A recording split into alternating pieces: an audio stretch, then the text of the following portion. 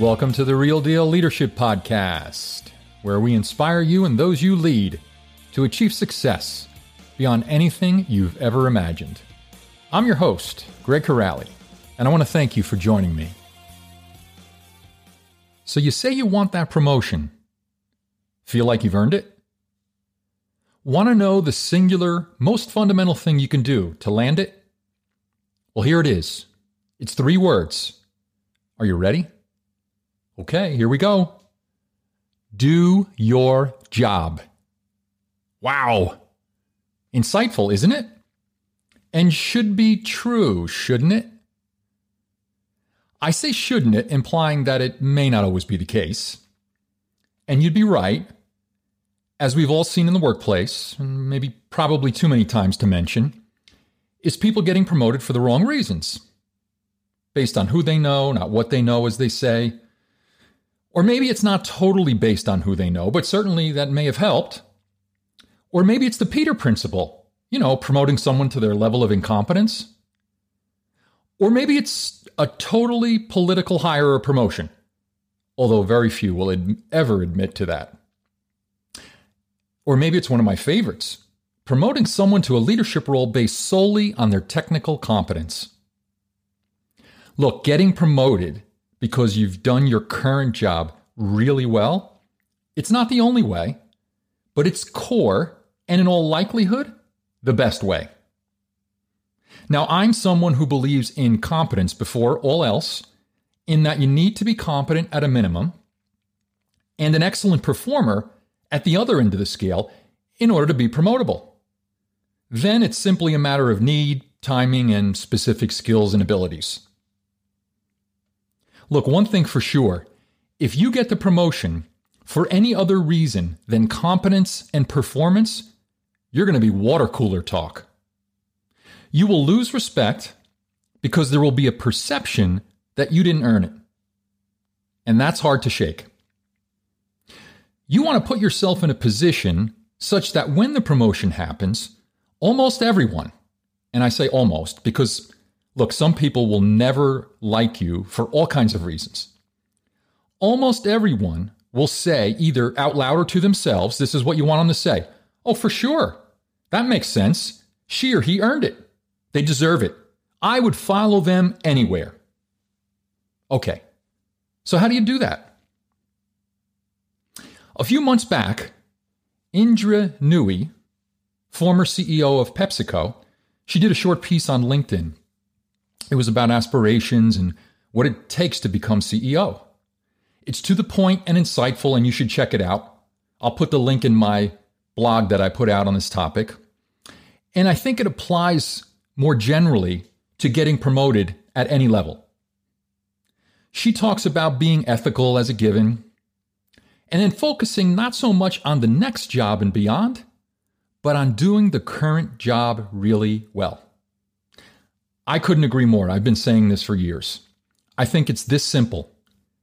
If you can't perform your current job well, then why on earth would I promote you to a higher level job?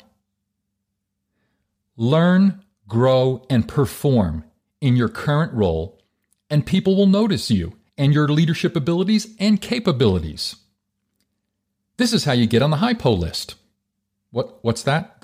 You don't know what the HiPo list is? The high potential list? Meaning you have the potential to do more, to perform at a higher level. Yes, most corporations have these. I will tell you that I've watched people for years constantly clamoring for the next job, gossiping, berating others, touting their own abilities, essentially playing the victim role, lamenting their colleagues who received the promotion over them, while they should have been more focused on doing their own job. Asses and elbows, as they say, making things happen. Now, those that put their all into the current job, the ones who were engaged, visible, leading in the trenches, proactive, working on their development needs, turning around poorly performing units, achieving things never achieved before. It makes sense when they get promoted, right? I mean, they've earned it, didn't they? Look, Indra also speaks about being a good communicator.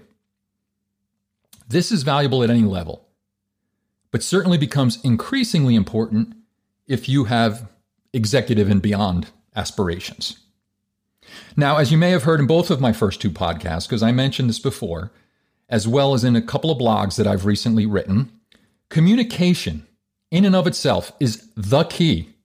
It's not a key, but it's the key to being successful in almost everything you do in both your personal and professional lives. And look, it was the best career advice I was ever given. That person told me, it was a college undergraduate professor, if you can communicate your thoughts, ideas, recommendations, both orally and through the written word, if you can do that really well, people will listen to you. They will be inspired by you. It was great advice. I mean, let me ask you, aren't you mesmerized by awesome public speakers, almost hanging on every word they utter? Can you put a book down, fiction or nonfiction, that is written really well and is just captivating you? Now, this doesn't mean that inarticulate people or poor communicators don't achieve CEO roles or higher level positions, as we've seen many have. However, whom would you rather follow? Who inspires you? Whom do you think has a better chance of achieving a lofty vision or goal? The one who lays it out with vivid descriptors and makes you want to take up the cause with a fervor like you've never seen before? Or the one who fumbles around to find a coherent sentence? Indra also mentions that leadership courage is sorely lacking today. Woohoo!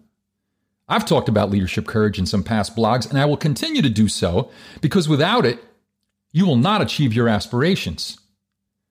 Taking risks in terms of new assignments, a perspective that's contrary on a particular topic, or just plain different than what the rest of the group is thinking and saying, that will demonstrate your willingness to stand up for what you believe in. Based on data and thoughtful analysis, of course. And as you know, no risk, no reward. Look, sometimes the way to get noticed will be to take that undesirable assignment and make lemonade out of lemons, as they say. Or in other words, kick ass with the project and surprise everyone, demonstrating that you have even more capabilities than they thought before they put you in that job. Lastly, Indra talks about a hip pocket skill. So what's your hip pocket skill? You know, the one that people know you for, the one they talk about in groups without you in the room. It's that specific expertise or passion that you have that comes out in almost every assignment or job that you've had. Wait, they're not talking about you? Well, then how are you going to get that promotion? What is your competitive advantage? The thing that makes you stand out when compared to others. Now, I was fortunate in my career to have several strength and character building opportunities presented to me. And certainly that's how they were presented to me. But in the end, they all made me a better leader and manager. I took the advice of that college professor and my first manager, and I worked on my communication skills, specifically public speaking, and I learned to love it. And it helped my career immensely. But more than anything, however, my hip pocket skill, it was execution. I became known as a fixer. If there was a major problem in the company or an issue, I got the assignment. If there was a poorly performing department or location, they assigned me. I watched others over the years who were great at execution. That's where I learned. And I developed a real discipline for cleaning up messes, for getting things done, for being action-oriented. Most people, they love an action-oriented leader. I was promoted several times during my career, and I will tell you that I worked damn hard and long hours to put myself in the best position to do so. Now, I also took some pretty big risks, too, including moving my family 3 times across the country to take advantage of opportunities when I felt that I kind of had exhausted opportunities within my current company. Now, I'd be a fool not to tell you that in addition to focusing on several of these specific topics discussed already, that A certain amount of political savvy is necessary, right, to navigate the corporate ranks, especially at the higher levels. I was told that I had a strong executive presence, and that certainly helped me, but I made plenty of mistakes along the way. And at times, that cost me promotions, and it resulted in me leaving for other opportunities. I happen to wear my emotions on my sleeve, and I'm outspoken, even when I disagree with the boss. I mean, what can I say? I'm from Jersey. Look, whenever I felt that my values didn't align with that of the company and or my boss any longer, I knew it was time to leave. I did it 4 times. So look, you want that promotion, and eventually you want that C-suite position, maybe even the CEO's job. Contrary to the instant gratification crowd and the belief that somehow you're going to be an executive in a few years and the CEO in 10, becoming a great leader, a respected and effective one, with a reputation for achieving the results that the company expects repeatedly, it takes time. Don't fool yourself. Now look, some will achieve it faster than others. There's no doubt about it. And you may be part of that cadre of leaders, exceptional leaders. And look, some will never achieve it for all kinds of reasons. All right, let me bring it all together here for you. In terms of the issues I've just discussed, plus a few more, I want to set you up for and increase the probability of your success, which in this case means you getting promoted and moving up the corporate ladder. Now, this list isn't exhaustive, but I would say these are the 6 fundamental things you need to do well to get that promotion and begin your ascent. Number 1, be ethical and trustworthy. Look, people are going to figure out right away if you're a liar and a cheat, someone who doesn't do what they say and can't be trusted. So keep your word. Make commitments and deliver on them over and over again. Credibility is the key in the workplace, and you won't have any if you can't keep your commitments. And this, by the way, it's just a condition just to play. So tell the truth, be professional and courteous, and follow through for people and the company. When you do, coworkers and the company will know that they can always trust you to do the right thing and to follow through. Number 2, do your job. Do your current job really, really well. And the next one after that, etc. Build a reputation for delivering the goods in every role, leaving things better than you found them, and developing new capabilities. Look, doing your job, it entails many things, including achieving goals, delivering for the company, building and developing your team, working well with others, and lots more. It does. So I don't want to make this sound oversimplistic, but suffice it to say that you should work towards conquering, maybe even mastering, those major components of your role. And that means it's important to know what your job is and to get clear on that with your boss. Number 3, develop your communication skills. Hey, have you heard this one before? I've talked about it plenty. If you want to ascend the corporate ladder, then that means you will be most likely leading thousands of people. Do you want to inspire them, help them, listen to them, or bore them to tears? Do you want them to follow you into the fire, or sit on the sidelines until someone worth following comes along? You can be great at many aspects of your job, but if you open your mouth and nothing comes out, or you have verbal diarrhea, you're most likely not going anywhere. If you can't produce a coherent email, let alone a business case, it's going to be noticed, I'm telling you. So do yourself a favor.